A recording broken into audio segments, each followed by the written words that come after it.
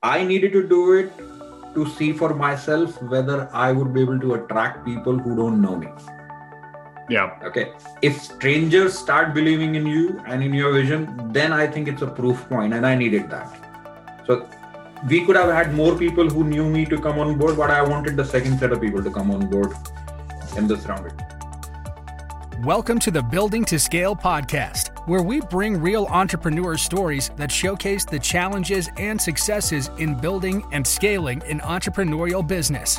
Our host, Jeff Chastain, is a business transformation coach with Admentis, where he coaches business leaders and their teams with a proven set of principles and tools, helping them gain clarity in and get more of what they want from their business. Make sure to stick around until the end of the show, and we will reveal how you can become our next guest. Hello, everybody. Jeff Chastain here with the Building to Scale podcast, where I get the opportunity, really, as I've said before, just to meet and talk with interesting people, interesting business entrepreneurs as they've grown and scaled their business over the years. So today's guest with me here is Puneet Sharma with MaxedS. So I'm going to let him jump in and explain a little bit more about that, how that got started here. But Puneet, first off, thank you for taking a bit out of your day here and talking to us. Thank you, Jeff. Very, very happy to be here. Thank you. So I can see some sun coming through there. It looks like reasonable weather up in Chicago right now. It is a beautiful, beautiful day. We are looking forward to spring, and I guess you guys are too. Yeah, no, I'm definitely glad to be on this side of winter. Hopefully, I think we've got our last blast down here in Dallas, and this year it was a big one. But I'm hoping we're beyond that for sure. No, that's I'm laughing. Texas is famous around the world for its winter this year. Yeah, no, it's been fun, but I know temperatures like that are no big deal to you up there, but down here it's like we were saying earlier, that's a big deal down here for sure. We're not used to seeing that kind of cold. Indeed. So tell us, I want to say we were talking a little bit beforehand, but tell me a little bit more about MaxedS and what you got going on there these days.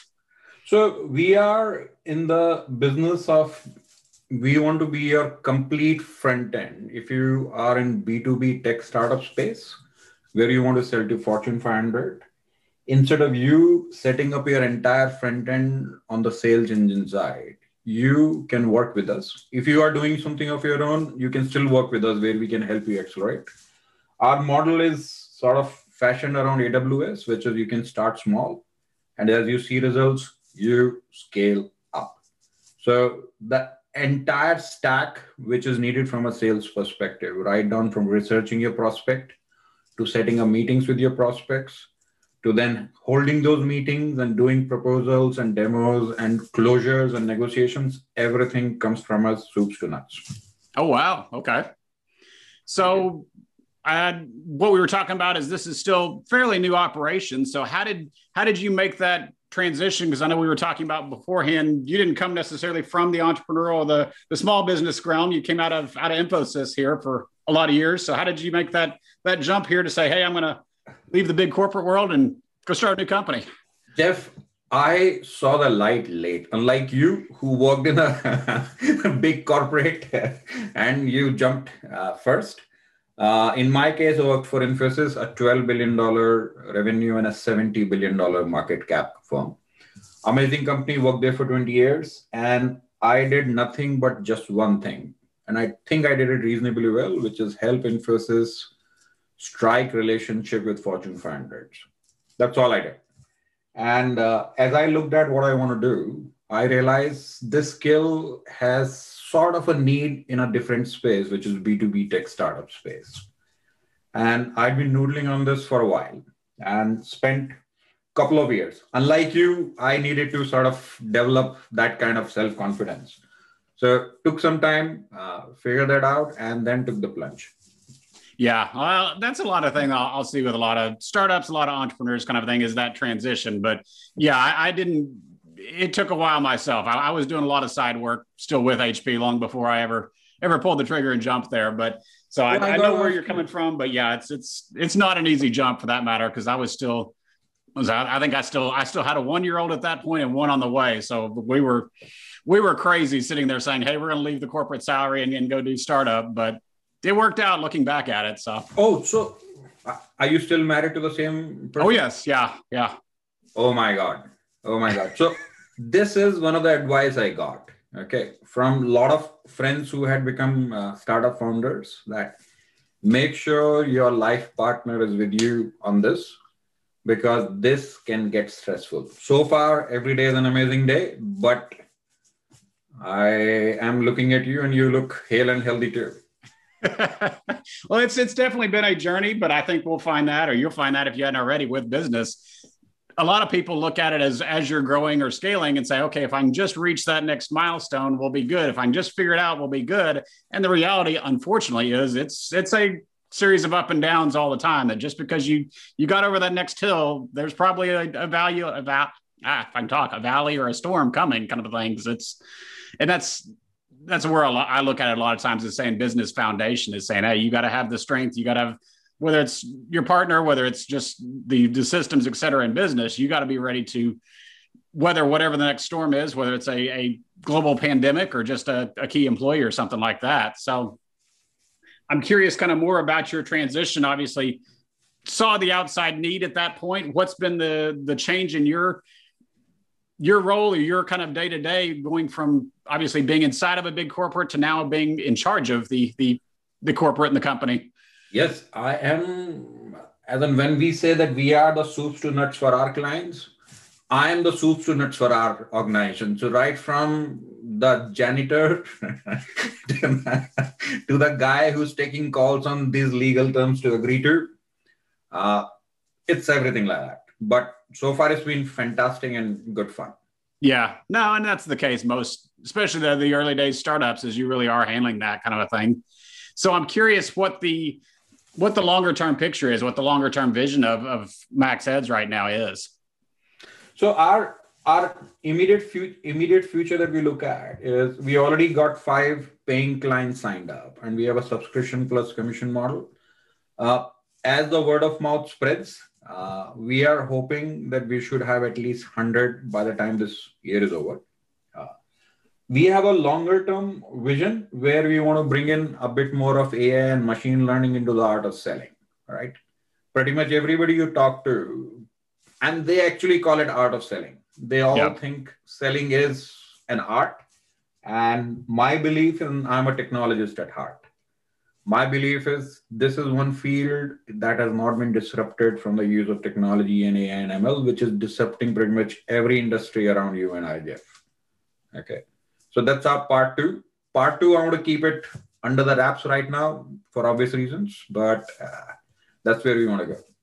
So what's it been like from a process standpoint at this point? Because I think you said you're up to 12 employees already. Yes. Barely a year into this. So even most people would look at that and say, hey, between the customer base and the income you've got, as well as the employee base, you're scaling and running pretty fast here. So what's that journey been like, or is that? So I can share some numbers. So we launched about 6 weeks ago, 17th of Feb, and we crossed about $500,000 of ARR, about 12 employees. And I think there is a part of me which says that we need to slow down a bit. But then remember, our model exists like in AWS, where the bigger the base is, more efficient we become. Okay? Yeah. So we need to do both. Make sure the clients who have trusted us and have put their faith in us, because they are looking at us as a solution to a problem of hyper growth. Okay. We need to serve them well, and we need to do justice by them. At the same time, ensure that our business becomes more and more efficient and more scalable, so that we can serve them better. Makes sense. So what's been your kind of basis on hiring? Was that just straight out of the gate? Hey, we need to go. You knew exactly who you were going to hire or how many, or was this been kind of a slower? I know you said you just launched, but I was going to say you've been around working with this for a year plus or so now, right? I have. So I'm sort of lying when I say that we launched on 17th of Feb, as in that's when we officially signed contracts and launched. But I've been working on it for a while.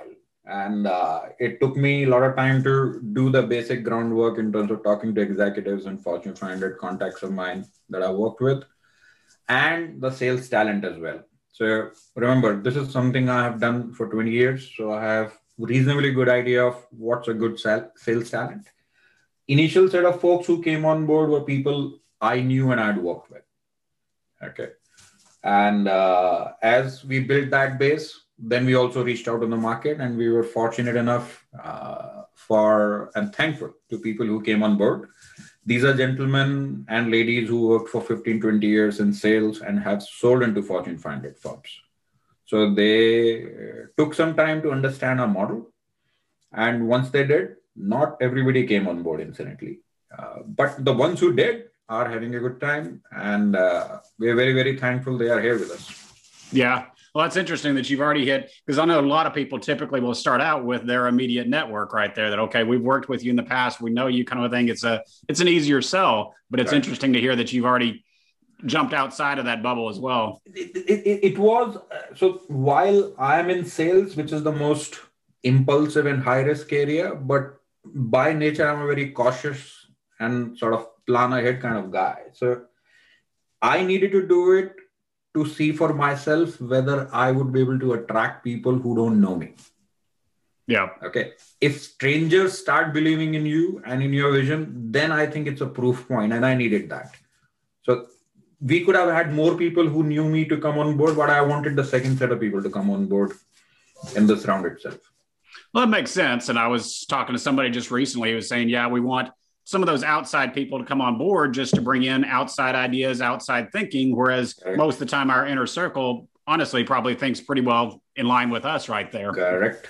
There you go. I think we think we should have met sooner, Jeff. Always there, yeah. No. Yeah. So looking at that, what has been, let me clarify that. Has been most of the hires and everything been just purely in your lane in sales, or are you looking at, what's your company structure look like in terms of your own sales? Marketing probably is covered pretty well, but you've got operations, back end kind of stuff like that. Yeah. So phase one, about 80% of the team is sales and sales related, the background research and the calling setup and contracts and all. There is 20%, which is administrative in terms of sending out invoices and doing all the cool things you and I don't dabble in. But there are people we are thankful for who are helping us out. Phase two is the one where we have AI, ML, and technology coming in. That's a different team that we are building. Okay. Yeah, because that'll be heavy technology team. That's all. At that point, yeah, gotcha. Correct. So I'm curious. Obviously, since you're kind of in this market, anyways, what's the look at hiring internal versus outsourcing or bringing in outsourced resources, kind of a thing like that? Because you're obviously talking at tech startups, things like that, to bring this in. So what would you say to, obviously, a CEO saying, hey, I need to grow out my team. There's areas of my business that I'm not an expert in, or do I go hire that versus outsource it at that point? That's a very, very good question. It comes up.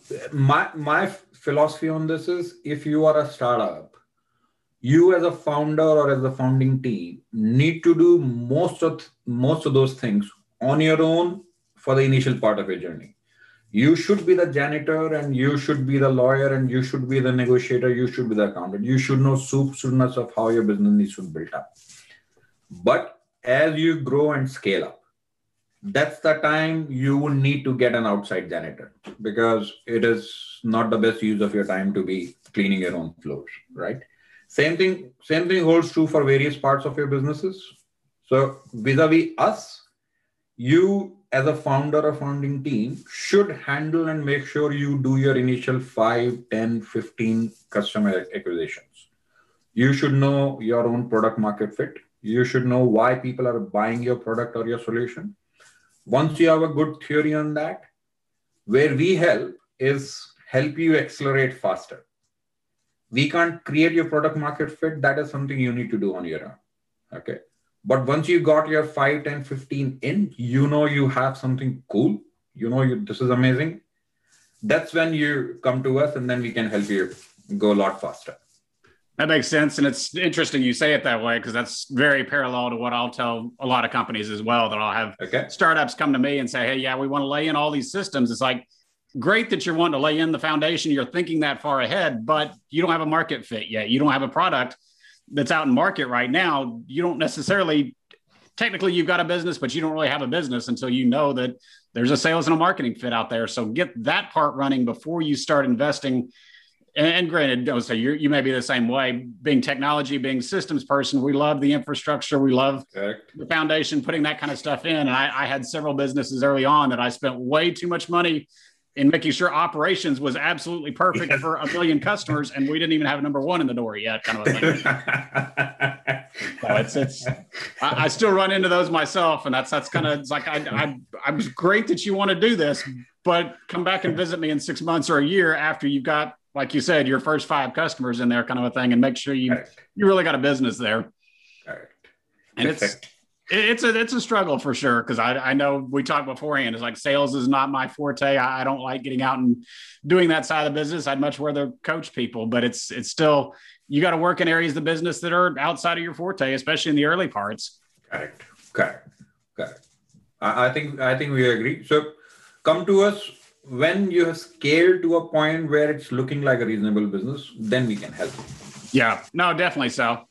So I'm curious, looking at this, I know we were talking about a little bit of vision. What's your bigger picture of, I know without going into details of your second phase plan or whatever, what's the future look like for kind of outsourced resources or outsourced companies kind of like this? Are you obviously this is your business, so I'm expecting you think it's a good future, but what are you thinking in terms of what's the future look like there? Can I go a bit philosophical here, Jeff, with your permission?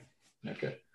You look at some of the recent successes we have seen around us, right? So there's a firm called Stripe that just became a $90 billion valuation story in Valley, right? Stripe got its start not by helping an Amazon or a Walmart simplify payment. They got its start by helping those innovators, those disruptors who are trying to create a new business, making their life easier. Okay. And we can go on story after story like that, right? AWS became big. If you remember 15 years ago, and I happened to be on a call with Andy Jassy, who was running AWS at that time. They became big not because they were helping a Netflix or Costco or somebody else run their operation. Those guys were not even touching AWS. Yeah. The people AWS was helping were people who were again trying to disrupt, create something cool.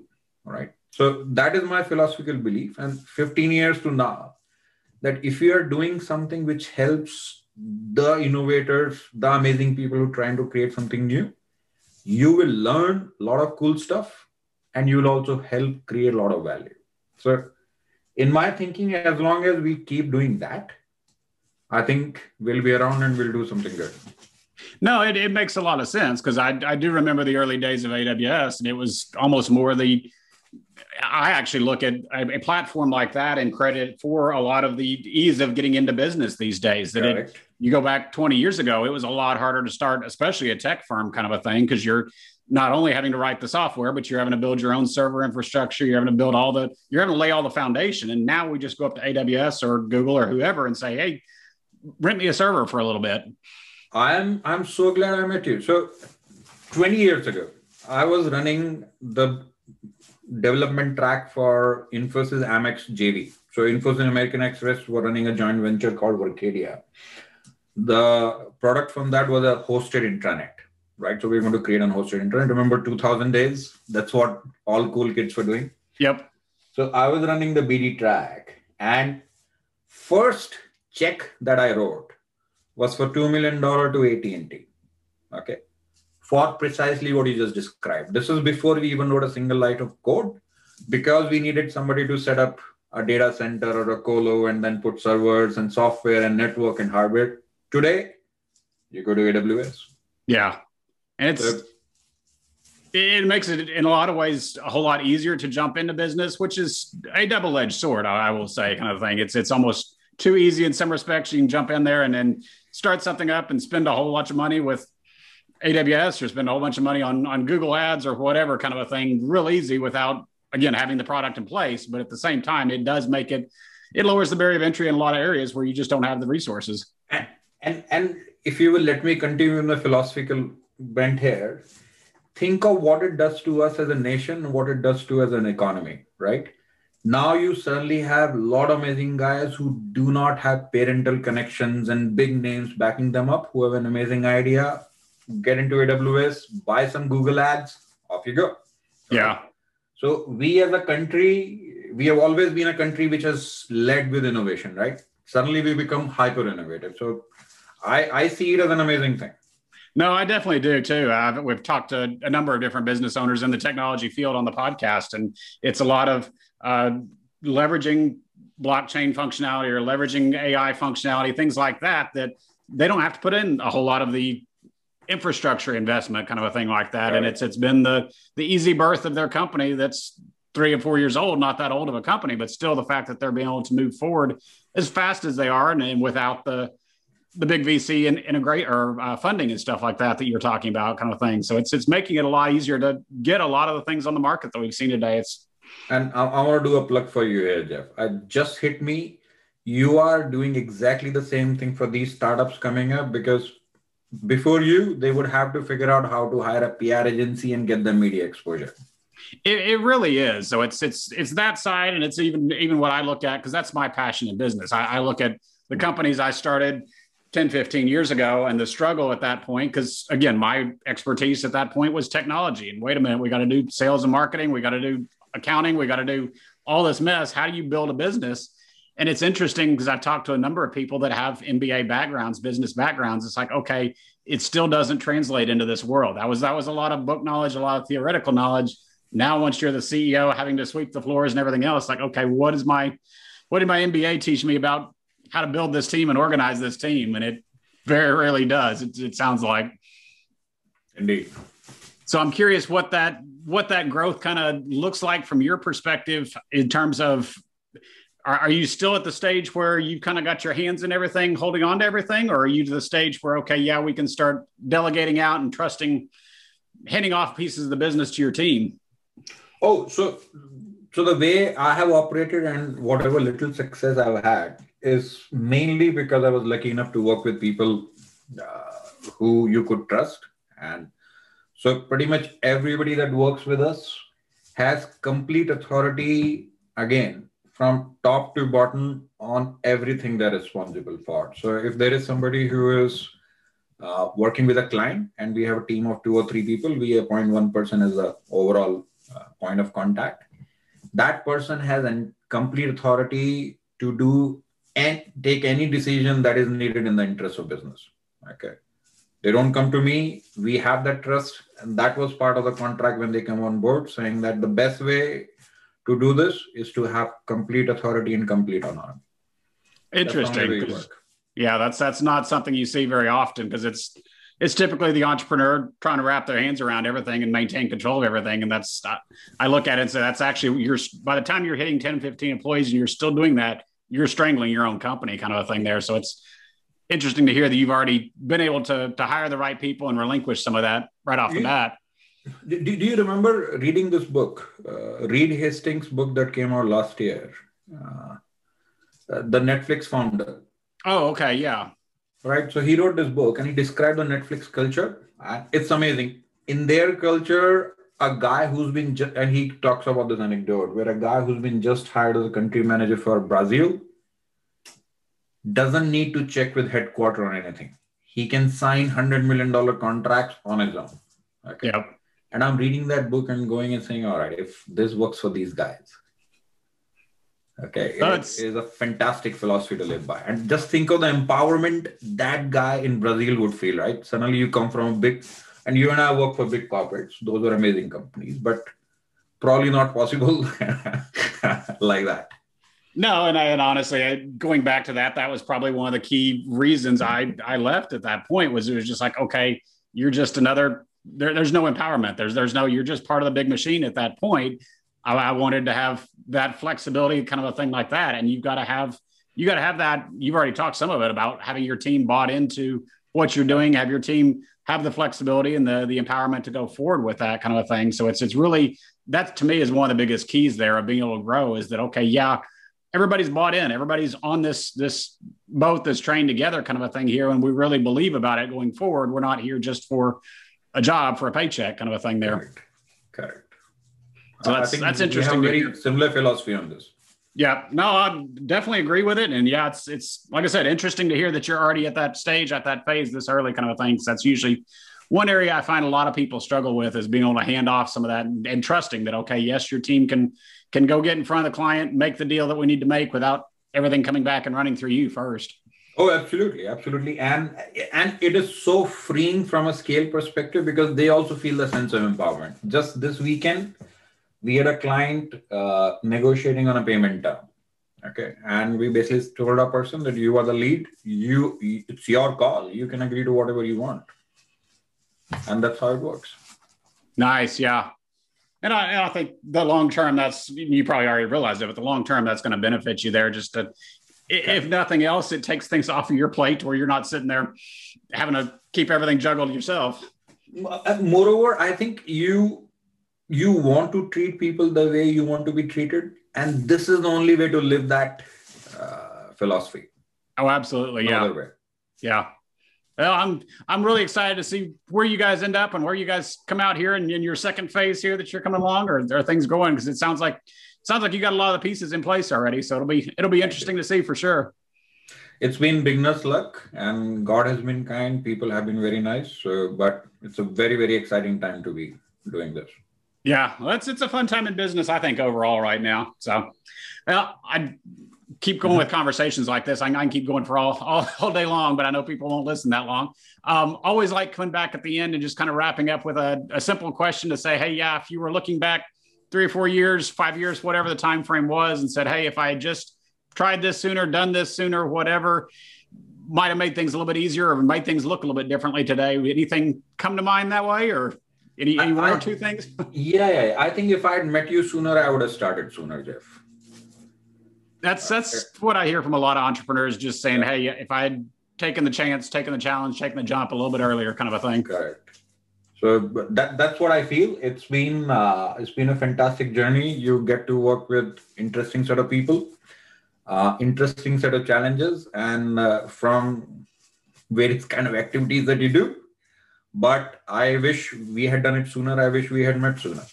Well, I appreciate it, and I always love talking with people. But yeah, it's definitely a challenge right there, from going from the corporate side to the startup side, because you got the paycheck, you got the benefits, everything corporate, but at the same time, I've told this story before. I literally got to the point with there where we were in a two-person office kind of a thing for everybody. And I was to the point where I was waiting for my office mate to leave every day so that I could leave and not be the first one out the door kind of a thing. It's like, you're miserable at that point. Like, leaving that is stressful. So I get it. I get it. Been there, done that. But yeah, it's a challenge to pull that trigger and say, hey, we're actually going to make this jump, make this leap. But looking back, it's been ups and downs, but still, I wouldn't trade it for sure. I think in your origin story, Jeff, that maid plays a big part. Have you gone and met her, like thanked her for being there? Yeah, you just get tired of it. Yeah, but that's really the difference.